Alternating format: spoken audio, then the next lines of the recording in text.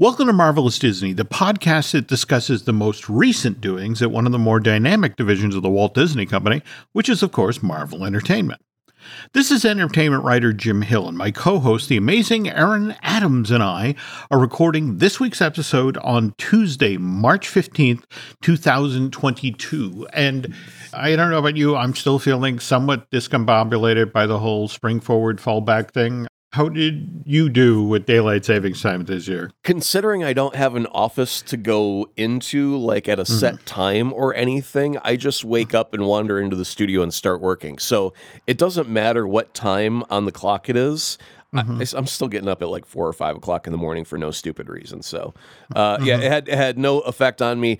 Actually, I think it made my cocktail hour seem 1 hour more appropriate because it was finally afternoon when I started my mojito.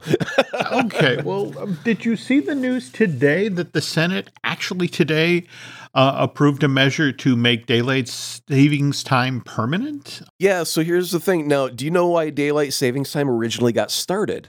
Farmers, right? Yeah, pretty much. Well, it was the whole idea of back in ye olden day, we didn't have electricity. We had candles and such to light our homes. So if we moved our business hours forward by an hour and utilized that daylight, we didn't have to burn candles while we were at work or while we were at home making dinner. And so that way you would save money by not having to buy candles for 5 months or 6 months while you took advantage of that extra hour of daylight. Back in December of 1973, the Arab oil embargo had just happened. So they decided it was going to be a 2-year-long experiment. They were going to make daylight savings time, just eliminate it. And so that starts in December of 73. If it had worked after this 2-year trial, winter of 75, they would have made it permanent. But people wound up hating permanent daylight savings time, especially in early January, where there are parts of the country where the sun doesn't come up till 8:30 in the morning. Right. And there were kids walking to school in the dark, and there were a number of them that got hit by cars. And by October of the next year, in 74, Congress had completely reversed its position on this issue, sent a second bill to then President Ford, who signed it on October 5th, which is why October 27th of 74, less than 11 months into this 2-year-long experiment, clocks got pushed back again. I was in high school the winter of 73, and I remember walking to the bus stop in dark, back of the moon dark. And I was really happy when they decided we're not going to do this. But speaking of high school, who else is in high school? Or at least according to the new Ms. Marvel teaser trailer, which dropped early this afternoon, that is Kamala Khan. Kamala. The character that 19-year-old Aman Vellani plays. And this new limited series from Marvel Studios, which is supposed to debut on June 8th, talks about a Muslim American teenager growing up in Jersey City. She is an avid gamer and a voracious fan fiction scribe, and Kamala is a superhero mega fan with an oversized imagination, particularly when it comes to Captain Marvel. Yet, Kamala feels she doesn't fit in school and sometimes even at home. That is until she gets superpowers like the hero she's always looked up to, and life gets better with superpowers, right? Yeah, just ask Spider-Man and his extended family, because they're still all alive and happy and healthy. There we go. I actually thought this was a really good trailer. Likewise, I also enjoyed the poster, the teaser poster they put, which has Kamala in her Ms. Marvel outfit sitting on top of a street lamp looking longingly across the Hudson at Manhattan, where the real superheroes live. What did you think of the trailer? That poster you're talking about first, I love that they were paying homage to, that was issue number 5. The cover is that exactly. If you look it up right now, you'll see that it is a perfect recreation of issue number 5. So I was very happy when I saw that image in the trailer because it meant that to me that they were going to try and capture what made the comic book special. But then I was befuddled because there was nothing resembling Miss Marvel in there. I mean, I was used to stretchy power Miss Marvel. And they've given her a rainbow, apparently, like she's part leprechaun. So she shoots rainbow powers, and I don't know how that translates, but they did show her make a big fist, but it looked like a Green Lantern projection fist, not a stretchy hand fist. And the scuttlebutt online right now is... Oh, no.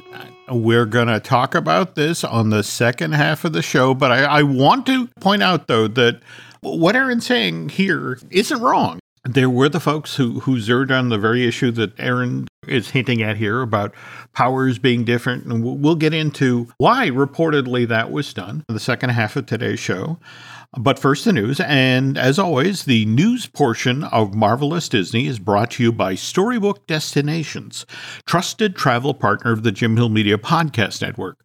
For a worry-free travel experience, please book online at StorybookDestinations.com. As we were just getting started here, Aaron, you came across a pretty amazing piece of news. I mean, I think we were talking on last week's Marvelous Disney about coming consolidations in, the entertainment field, and it sounds like there's a mother's one coming over the hill if the story you just found is true. Yeah, well, actually, we're going to have to revisit that earlier discussion that we had about the consolidation of Disney Plus and Hulu, because before I get to the headline that I saw online, there was another headline that I'm going to throw at you real quick about some mothers who are very upset about the idea of the Daredevil and Punisher and those shows coming to Disney Plus because they're so violent, and they thought Disney Plus was family friendly, and they almost feel betrayed by the mouse. Well, did you see the comment that I always love when they go the bridge too far? Sure, yeah. What's next? Striptease shows in Fantasyland? Exactly, yeah. They go to the ultimate extreme of why not just sell crack to the children? Yeah, okay, that's the logical next step. Thank you for your input, Judith. Anyway. But it's just, what's fascinating is if you look at Disney Plus around the world, this having more adult material, which again is kept behind an age-appropriate mechanism. If you don't have the code, you can't get back there. I have a feeling that they're more likely to rebrand Hulu to like that Star there we go. Yeah. There we go. And do something where it just changes what Hulu means, but you still have two separate ones, because if you can take money from a company like Universal for allowing them to show their content on your streaming platform, why not? Sure. It gives you more content, more appealing to customers, et cetera, et cetera. You're also making money from another source that's not reliant on the subscribers. A wonderful deal. Disney Plus, you can keep that safeguarded and all that other stuff. So totally besides the point. But what we're getting to is the headline here of there is a war going on in the battle for your attention and your subscription dollars. And Amazon has just gotten European approval for an $8.45 billion purchase of MGM, which I think is pretty spectacular, because that would give them a wealth of content that they could just put on their streaming service offerings and say, "Oh, look, I think that would include some Bond, wouldn't it?" In theory, I mean, I know there's some rights between one version and another there, but I thought there was some MGM Bond that might get to go there. No, definitely. What's always fascinating about these sorts of things, if you talk with folks who, for example, we get the entire MGM film library, wouldn't that be cool? And then it's one of these things where it's like you actually talk with the folks who control the content and program, and they're like, yeah, but here's the thing, kids won't watch black and white movies. No, they won't. But here's the thing. If you owned like the rights to something like a James Bond, you then would have the ability to create a new streaming show called Q. You would. And you could just have the adventures of Q making cool exploding gadgets and all the mishaps that come along with that, if you want to go the comedy route. Or you could go straight, James Bond action adventure where James just shows up from time to time between missions to grab some gadgets and go. There's so many different possibilities with what you could do when you have the rights to the entire intellectual property of a thing. No, absolutely. Absolutely. And there are so many ways you could, an Amazon could use an MGM. So this is going to be fascinating, but this is the European approval. Still waiting for the go-ahead for the U.S. regulation to give it the thumbs up, and then watch Bezos slap out some money. It's couch cushion change, but for Bezos. But, he found that in the rocket ship. After Shatner got off of his flight, and they're like, "Oh, he lost his wallet." That's all right. We'll buy MGM with it. Shh. Wow. Okay. Well, speaking of streaming services, which of course brings us to Disney Plus, did you see that just in the past week, Marvel Studios made the first 4 episodes of Moon Knight, which debuts on Disney's streaming service on March 30th? They made it available to a number of media outlets out there. The reporter from What's on Disney Plus said, "I've watched the first 4 episodes of Marvel's Moon Knight, and it's unlike anything we've ever seen from the MCU. Oscar Isaac is fantastic. I can't wait to see the rest of the series. And this isn't your typical superhero origin. It's excellent." Sab Astley of Collider said that Moonlight is a brilliantly bonkers, dark, globetrotting adventure. This is Marvel's trippy national treasure. Oscar Isaac is the best addition to the MCU since Robert Downey Jr., entwining torment and humor into a morally ambiguous cipher. Mark Spector is a whole new caliber of hero. And then finally, Tom Powers of Tech Radar says, "It's unlike anything you've seen from Marvel before. I'll go as far as to say, and I don't say this lightly, Moon Knight is the best MCU TV show ever." And that's kind of a big marker to lay down, don't you think, Aaron? Yeah, I mean, we've had a lot of diversity in our MCU shows as far as how they approach it. You got obviously WandaVision with the TV show episode concept. You had Falcon and Winter Soldier, which was more almost like a spy action thriller. And then you had Loki, which is space and time travel, almost like a Doctor Who thing going on with a mischievous Time Lord.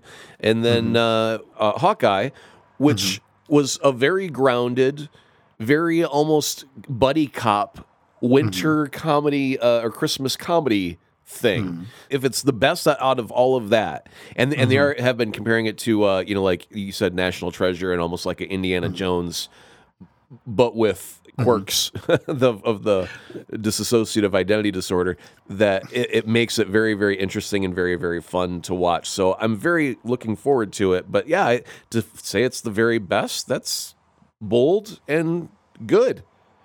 Well, it's interesting you bring up the dissociative identity disorder, because supposedly what's interesting about Oscar Isaac's character is he's learning that he has this disorder right alongside the audience. So, the idea is that it keeps the viewer, as well as Oscar Isaac's character, off kilter as this limited series unfolds. By the way, these media influencers who got selected to preview the thing only got to see 4 of the 6 episodes. So they're in the dark as much as we are about how this limited series ultimately plays out. But when it comes to the dissociative identity disorder aspect of Moon Knight, Marvel took that very seriously. They actually reached out to board-certified psychiatrist Dr. Paul Puri, who's also an assistant clinical professor at UCLA, as well being the past president of UCLA's Psychiatric Clinic Faculty Association. And he consulted with both the actors and the directors to make sure that they got the details of this right. And so what kind of amuses me about this is here's Marvel really leaning into Moon Knight to keep it as based in reality as they possibly can. But did you see the news about Deadpool 3? What new fancy story is Ryan Reynolds throwing at us now? Actually, we are this much closer to them getting started in production because they've hired a director. Oh. They've hired Sean Levy, who directed all 3 of those Night at the Museum films for 20th Century Fox, and is the son of SCTV vet, comedy legend Eugene Levy. So Sean isn't necessarily the guy you would think of to direct the 3rd Deadpool movie. But here's the thing. Sean has just worked with Ryan Reynolds on his last 2 movies, Free Guy for 20th Century, and then The Adam Project, which just debuted a week or so back on Netflix. Levy and Reynolds seem to have really hit it off, which is why Ryan then turned around and recruited Sean to come direct Deadpool 3, though even Reynolds, after the trades first reported on Levy's new directorial assignment, just pointed out that, well, the third film in my Sean Levy trilogy will be a tad more stabby. So even Reynolds is recognizing that Sean's kind of an interesting choice as the director for Deadpool 3. But I'm told that the people at Disney are over the moon about this, largely because of Levy's family-friendly, cheaper by the dozen remake with Steve Martin. He did the Frankie Muniz Big Fat Liar with Paul Giamatti. So this is a guy who's got family-friendly instincts. What the folks at Disney are hoping now that the previously, they sort of resigned themselves as like, oh, it's going to be an R. Deadpool 3 is going to be an R, which means that, we'll do great. The original Deadpool made $782 million worldwide, and the sequel made $734. So it's like, okay, a $700 million grossing superhero movie. But it's like, if Sean Levy manages to bring this thing in as rather than an R, but as a PG-13, that's literally another $200 or $300 million worldwide, which means that Deadpool 3 potentially could be the first $1 billion earner in this franchise. Yeah, well, wasn't that what Ryan was afraid of? Was as soon as you go to Disney, they go, "Oh yeah, we'll make it an R. Find a way to make it a PG-13." No, Ryan. Seriously, we're happy with an R. You made a lot of money with an R. We have no interest in making any more money than what you made last time. We'll definitely be going a hard R Deadpool movie. Hey, who's that guy that made all those PG-13 movies? Get him. Shut up. Get him. Ryan. No, Ryan, you on the phone still? Yeah, no, it's hard R. I'm with you, bro. You and me, we're like this. Get Sean. Where the hell is Sean? In a weird sort of way, it almost feels like to me that Levy and Reynolds will go into this with the notion of, okay, let's. I would like to see him make it like almost NC-17. I was about to say, yes, Free Guy and The Adam Project are a lot of fun. I'm gonna pitch an idea to Ryan, and this is a trick that I always use when I'm writing a commercial. Sometimes I'll come up with a joke that I know is just too far. It's too much. It crosses a line, Jim, and I shouldn't do it. But it makes me laugh, and I want to do it anyway. So what I do is I come up with a joke that's even worse than that. Something much, much filthier, way past the line. And I submit that one first. And they go, "Oh my God, what is wrong with you?" And I go, you know what? That's my mistake. Let me take that back real quick. And then I give them the joke that I originally wanted to put in there, which is a little bit less, a little bit tamer by comparison standards. And they go, "Yeah, okay, that one can go." And I get my joke that is technically across the line approved by giving them something much worse to begin with. So go NC-17 on your first cut. Make Chapek himself in the first cut, and then deliver the real one that you want audiences to see, and everyone be like, "Oh, thank God it wasn't that first cut. Did you see that first cut? Oh my God. Yeah, thank God we got this one." That is literally the Mel Brooks playbook. Well, he used to mentor under me for many years. Well, there we go. Yeah. Okay. I just got a copy of his autobiography, which literally is called "It's All About Me." Very, very funny book, but lots of stories like that where you put the really outrageous thing out there first, and then it's a musical about Hitler. Okay, we'll go with that. Yeah, that's fine. At least it's not the other thing they did. Jeez, yeah. Well, again, so everyone has hopes that Deadpool 3 will make lots of money. Likewise, the folks at Marvel have similar hopes for Doctor Strange and the Multiverse of Madness, which, remember, started off life as a Scott Derrickson movie. Scott directed the original Doctor Strange and was originally supposed to direct the sequel. But then Derrickson suddenly walked away from the project in January of 2020, which led to Marvel recruiting Sam Raimi to come in and direct Multiverse of Madness. And Kevin Feige recently spoke with Empire Magazine about Scott's departure from the Doctor Strange sequel, saying, "We love Scott." And I think Scott feels the same way about Marvel Studios. We'd hire him back in an instant to work for another project on us. And I know nobody believes this, but when it comes to him leaving the Doctor Strange sequel, it really was just creative differences. Pre-production, a Multiverse of Madness was pretty far along at this point. So when Marvel, suddenly it's, well, who's going to take over for Derrickson's? And so Feige continues. It's our executive producer, Eric Carle, and Richie Palmer were calling around to see who might be interested. And Sam's agent said, well, what about Sam Raimi? And we thought that would be incredible, but there's no chance of that. But he wanted to come in and meet. And in the first meeting, it was amazing to reconnect with him and see his enthusiasm to jump back into the world of Marvel. Also, in an interview with Empire, Raimi, when asked about possible future film projects, said, I've always loved Batman. If I ever saw the bat signal up in the air, I'd come running. By the way, he told Empire Magazine he would be up for making another Spider-Man movie. He was asked if you were given the opportunity to direct Doctor Strange 3 or Spider-Man 4. He said, well, Spider-Man would come ahead of Doctor Strange. Mm-hmm. Fans would demand it. I have trouble separating when it comes to No Way Home, Spider-Man and Doctor Strange. In fact, there's that great moment toward the end where Doctor Strange is genuinely struggling to keep the multiverse from cracking open. Mm-hmm. And Peter Parker suggests they go back to the original version of the spell where everyone in the world would just forget who Peter Parker was. And it's at that moment where Doctor Strange is struggling and he lets slip that he doesn't want to do that version of the spell anymore because he himself would miss Peter Parker. And Benedict Cumberbatch just recently revealed that exchange wasn't originally in the script for this John Watts movie. It was something that Benedict improvised on the set, and they then decided to incorporate that emotional moment into the finished film when they went back to do the reshoots. Now, I want to interject here. After watching the special features of the digital edition, John Watts would do my version. This is the way it's in the script. You do it that way. Mm-hmm. And he'd be very, very set on, no, I see it a specific way in my head, and I need to capture it that way before we can move on.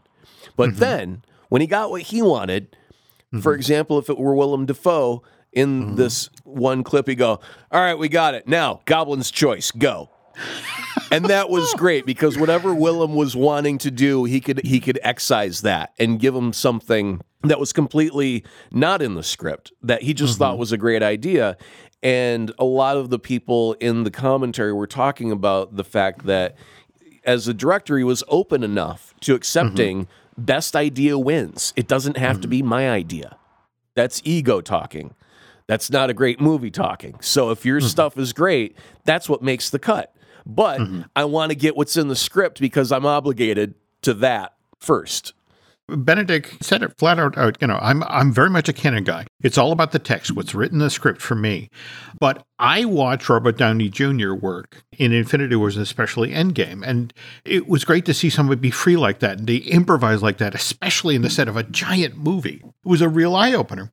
And I wanted to try and do the same thing on No Way Home, find a way to show that in character, that my character could say that he loved Peter Parker, but he didn't want to make the sacrifice, the kid to make the sacrifice of being forgotten. So the very thing you were saying, the way it's written in the script and now play, and again, best idea works. Now, speaking of which, okay, so the digital version of Spider-Man No Way Home became available for purchase today, which is a full week ahead of the original March 22nd release date. Yeah, that reminds me, Jim. I needed to say my prayer. If you'll just excuse me for one quick second and get down on my knees. Okay.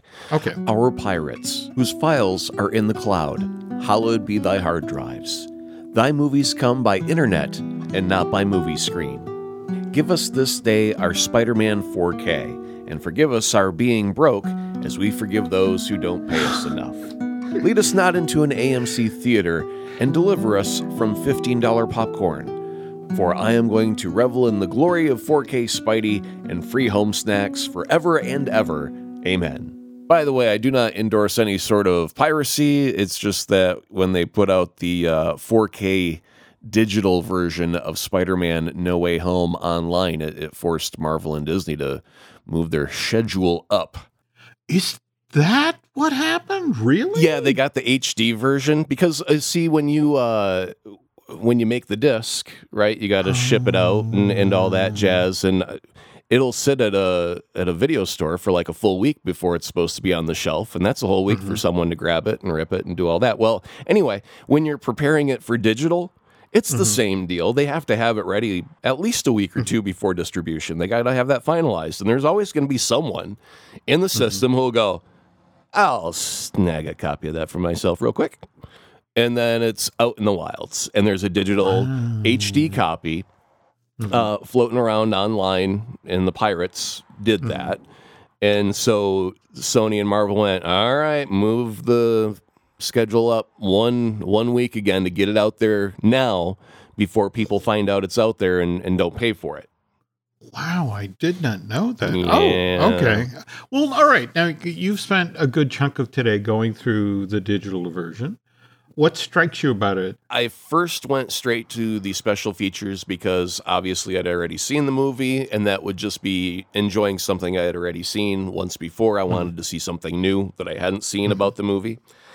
And obviously Toby and Andrew were never in any of the press junkets, right? So I wanted to see all of those guys interacting. So one thing that struck me originally was a touch of disappointment because there was no director's commentary. And in a movie that I really, really love, I do enjoy a good director's commentary, right? So to not have that on the digital edition left me wanting more in that area.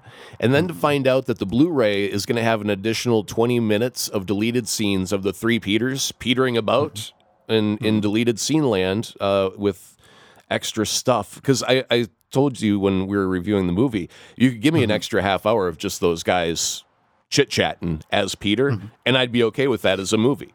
And that right there sounds like my dream of 20 minutes of just that content. So that's not on the digital edition either. That's only on the Blu-ray. So I'm feeling some want in those categories. But beyond that, what I do get is very good. I do want to cover a couple of things because I was finally able to pause some scenes there. I was able to look at some of those figures in the sky when at the climax when they're coming through, Peter. Who? All of them. I can't stop them. You know that scene, right? Okay. Yeah. So definitely Kraven the Hunter is one of the silhouettes because he's holding a spear and you can see like the lion mane over the shoulders. I mean, it's definitely a Kraven outline, but the one that I got even more excited about was just to the left of the Kraven outline is Man Spider, which is when Peter, in the olden days when he gets bitten by the radioactive spider, he is Spider-Man, but after a little while he grows, some extra arms. So he's got 8 appendages. And he's a mutant, and he's got, like the mandibles of a spider and grows the extra eyes, and it's horror for a couple of comic book. And I really love it. I've got an action figure of that, and it's kind of like, the Fly. It's like an homage to that, but he's the spider. But he's, a man-sized, and yeah, I really, really love that version of the character because it was spooky when I was a kid. But I dig it because it's got that Fly vibe to it. So when I saw that in the silhouettes, I got super excited because I never believed I would even get a hint of that on a cinema screen. So maybe if it's in the future as some offshoot story, some beeline story, whatever, I would be totally cool with that. But anyway, we'll move on now to some of the other stuff. One special feature that they had was Jacob Batalon, who plays Ned Leeds, and Tom Holland, obviously Peter Parker, were sitting there with a lie detector. And so they had to start off by doing their calibration. Are you Tom Holland? Yes, I am. Bing! Correct. What's your birth date? And he gave some date that was wrong. Wrong. Okay, so this thing works. All right, next question. Are Tobey Maguire and Andrew Garfield in this movie? And they both say, nope. And the machine goes, false. And so it's like, you know what? From now on, I want to see all interviews with Tom Holland with a lie detector. I think it's necessary to incorporate that into his interviews from now on. It's it's only about 2 minutes long, but it's terribly funny knowing the stuff that goes on there. And then you've got the 3 Peters talking a little, I want to say about 8 minutes of that. That's really enjoyable. I'm not going to give you the blow by blow, but there is some talk about the tightness of the suits. And then Andrew makes a joke about some talc, needing some talc to get in and out of the suits and staying dry. And then Tom goes, oh, really? Because I use talc. And they're like, oh, no, I was joking, man. And so I was just exaggerating. Well, you know what I do is I put my feet in bags now and slide them into the boots, and they come right out. But after a day of hard work, they're super sweaty. And so, yeah, they ended up having this little discussion about the suits, which is rather cute. But their appreciation for one another, Jim, is the one where I was like, oh, come on, guys, you're better than this. Because it was just, I was a master class watching my fellow craftsmen crafting their craft. And then you cut over to the villains, where it's Willem Dafoe and Alfred Molina and Jamie Foxx, and it's the exact flip side of that coin. Willem Dafoe comes in, he's like, they told me I was gonna come back. I'm like, I've been dead for like 20 years. I don't know what's going on, but okay, sure, I'll look at a script. And then they cut to Alfred Molina, he goes, honestly, I did it for the money. And that's it, And I mean, Jamie Foxx knew it up. He was like, hey, I came back as Electro, but not the blue one. No, not the blue one. I come back as the yellow one. Yeah. It's like, how much crap did he take over the years after that movie to where everyone was like, hey, make sure you tell him you're not the blue Electro, you're the yellow one. You will get mad respect for being the yellow one, but you'll get crapped on for being the blue one. But their interactions were gold on that segment. Again, about another 8 minutes of just the three of them talking, and that was all. And I got to tell you, the funniest thing is Alfred Molina, and it's too bad this isn't a video show so you could see what's about to happen, because it's a visual joke, and nothing sucks more than a visual joke on radio. But here we go. Alfred Molina talking about Tom Holland. Oh, he's a spry young lad. He's doing backflips. We're on the bridge having this battle. He backflip, rolling, jumping, doing all these amazing acrobats. And I lean in with my right shoulder, go,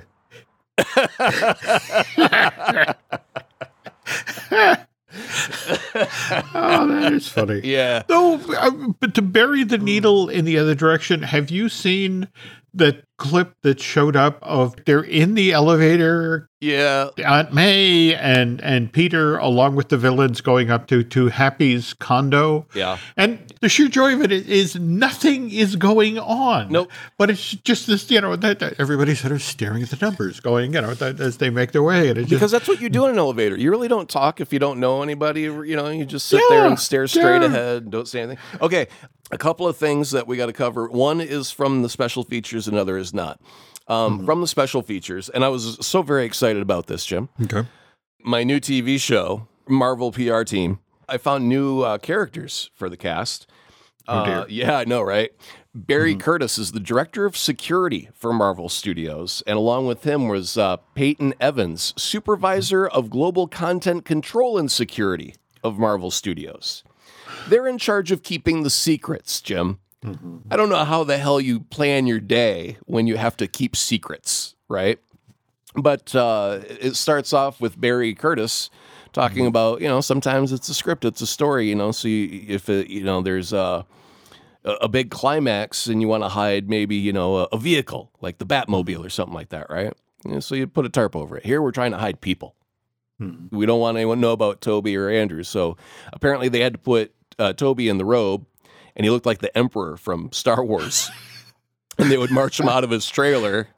And then they said, and somebody actually got injured on the set, and they had to go to a doctor real quick to get checked out. And the doctor took a selfie with them. And so they had to go hunt down the doctor. And they're like, and we can't talk about anything about after that. What happened to the doctor? We don't know. and all I can hear in my head is Marvel PR team this Wednesday on CBS. These are the real guys that the show is based around. I'm so happy.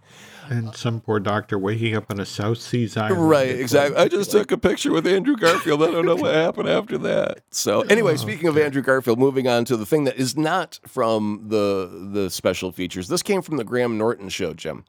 Andrew Garfield was talking about how he was a huge fan of Tobey Maguire.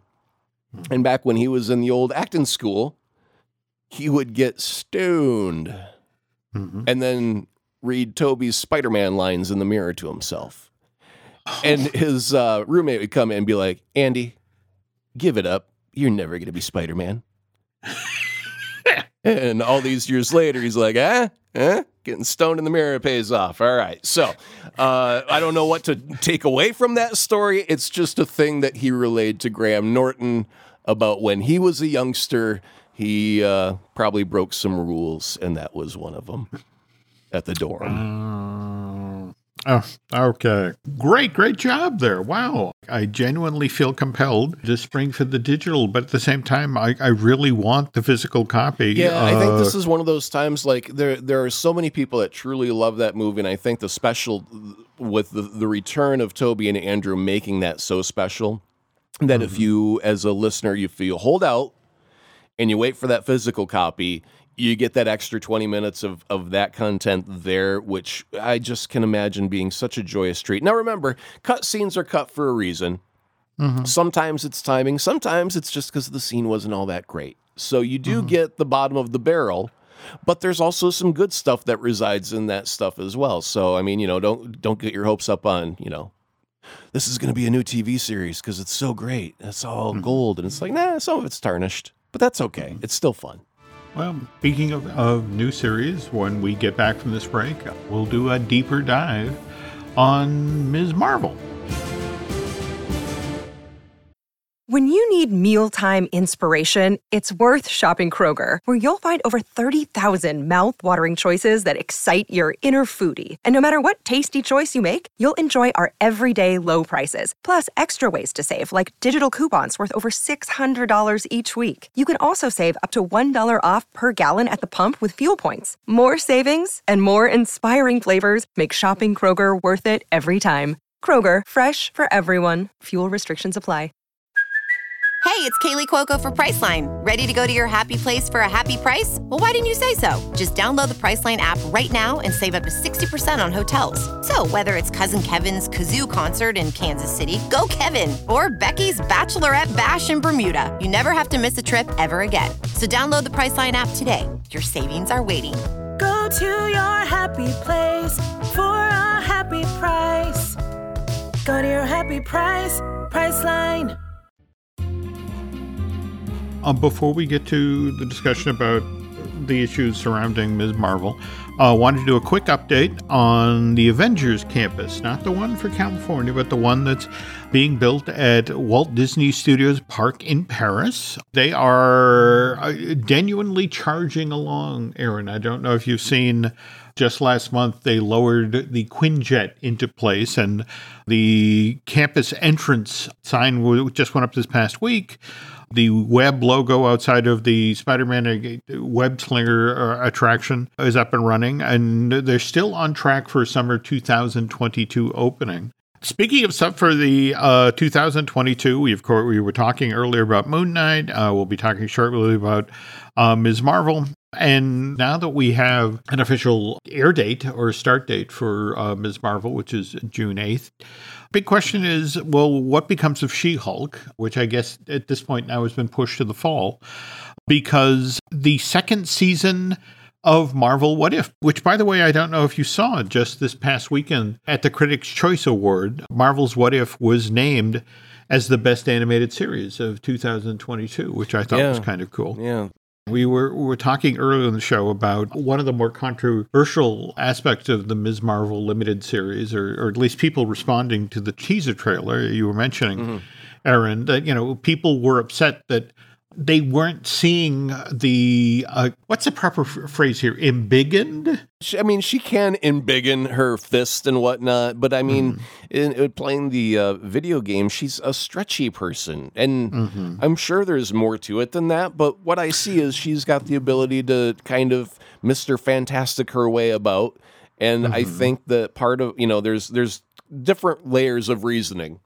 There's one that you'll reveal here momentarily, but some people just flat out think, well, if you're going to do Fantastic Four, you can't upstage Mr. Fantastic by having this girl be, the same as, and then he comes in, well, then he's no longer unique or different in the MCU.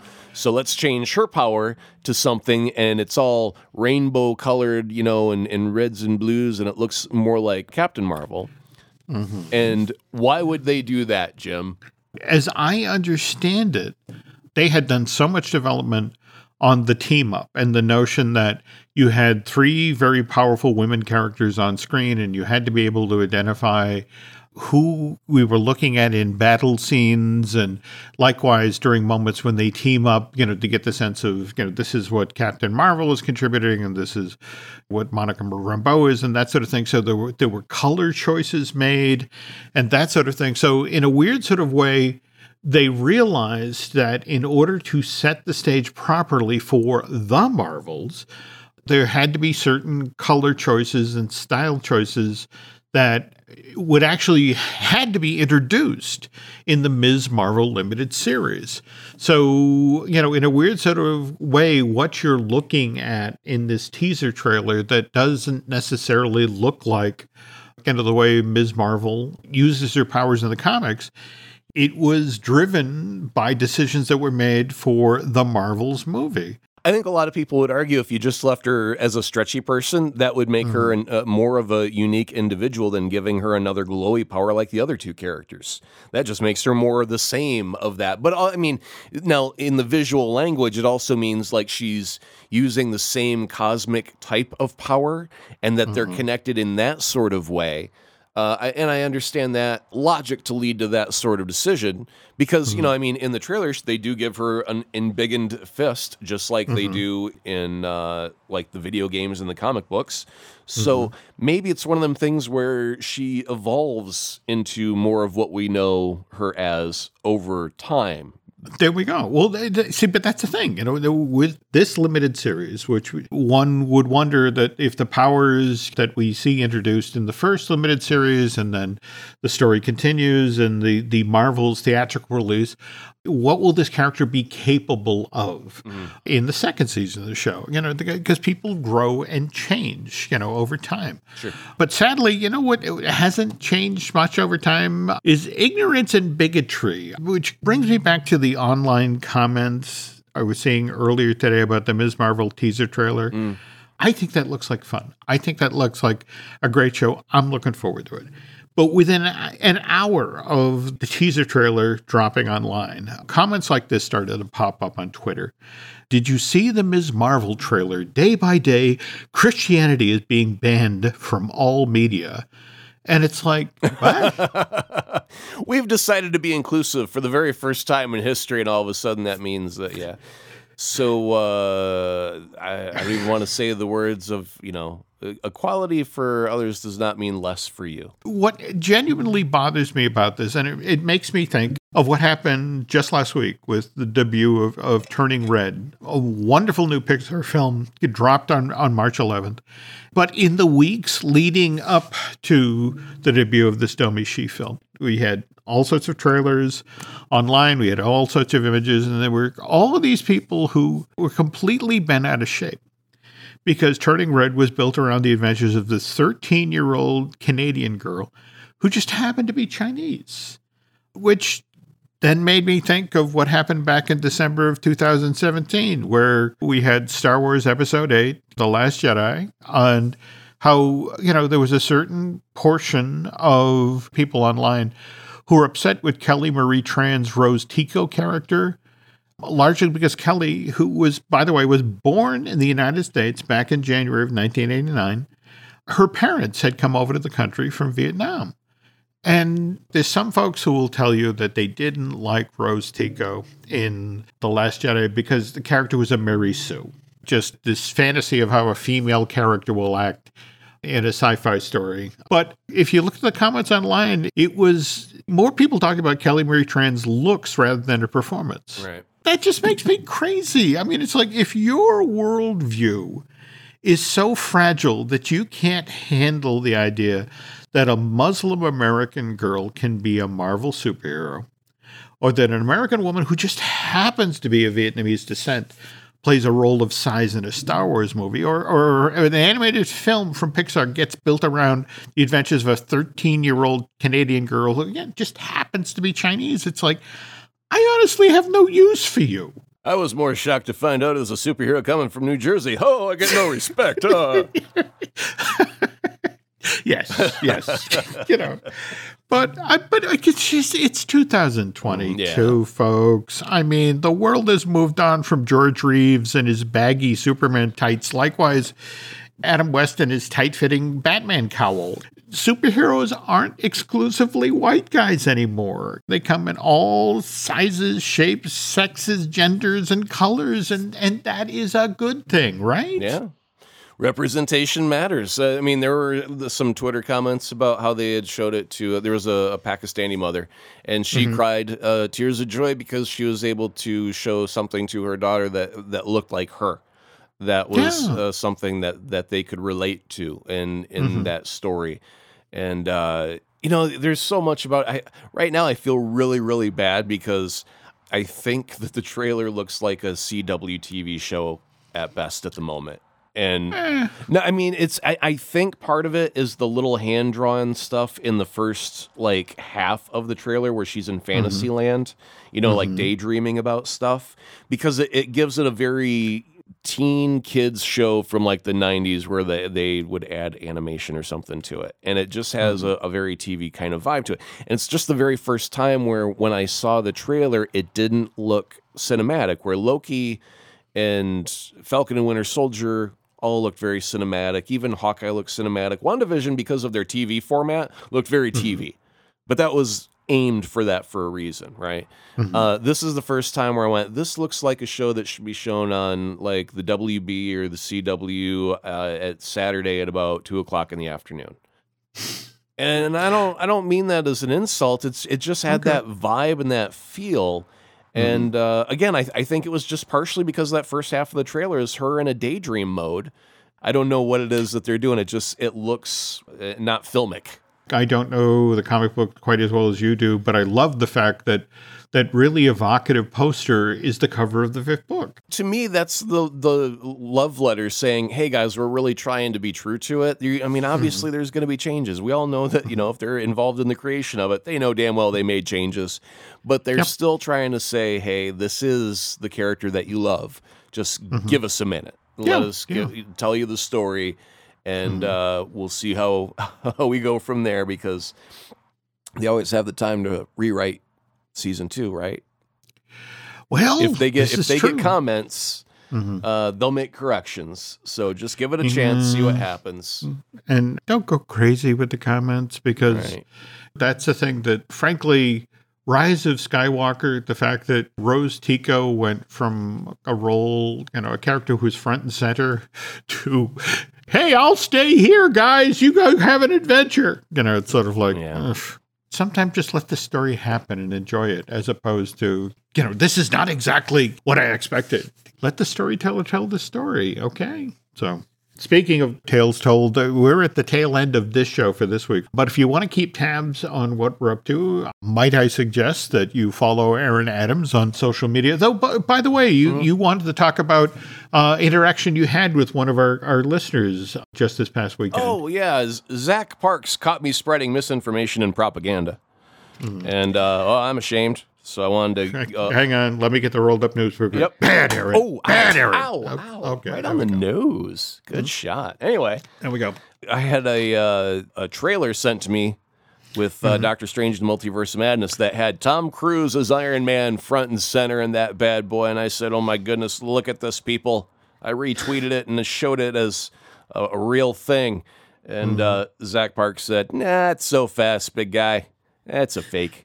And I looked at it again and went, oh, yeah, that's totally fake. And it looked good at 4 o'clock in the morning when I woke up, but totally fake, so I had to delete it. So anyway, to Zach Parks, he gets 15 Marvelous Disney Cool points. Remember, they are not redeemable anywhere on the planet and are worth absolutely nothing. Congratulations on your stupendous prize there, my friend. I still think in a weird sort of way that's more of a tribute to the enterprising kid at home who took that image of Tom Cruise and layered it in over an Iron Man thing and then edited it into the trailer. I mean, just that they're that enterprising. Oh, yeah. I mean, usually you can see the seams, right? Where it's like, okay, here's the fake shot, here's the fake shot, here's the fake shot. And that one was pretty convincing. And there was one actually the giveaway was a couple shots before that where they had Superior Iron Man standing up that was totally poor CG that looked like it came from a video game. And should have caught that half second glimpse of hell there, the digital hell that was. But totally missed that. Then saw the Tom Cruise and went, oh my God, they put him front and center. That's amazing. They must really be crazy after this whole 3 Spider-Men in one movie wanting to get people to go see Multiverse of Madness. And it was all wrong. So anyway, I deleted it so nobody else would get the false propaganda. And you can find it if you want. But again, if folks are looking for you, social media wise, where can they find you? Well, you go to your good old fashioned Twitter store and order yourself some @AzaProd, and you can find out for yourself why Carly Simon wrote that song about me. Ooh, you're that guy. I haven't. Okay. You got the one from Haven't Got Time for the Pain. Oh, all right. I'm sorry. She won't talk to me. She won't return my calls. So I assume that's the song. Is there another song that should be about me? We'll talk about that later. Okay. Speaking of social media, you can find us on Twitter and Instagram as Jim Hill Media, and on Facebook as Jim Hill Media News. Beyond that, I think that's going to do it for this week, Aaron. But I think, given your enthusiastic review, I may have to actually get myself a digital copy of Spider-Man No Way Home. So thanks for the info on that. And folks, we will be back next week.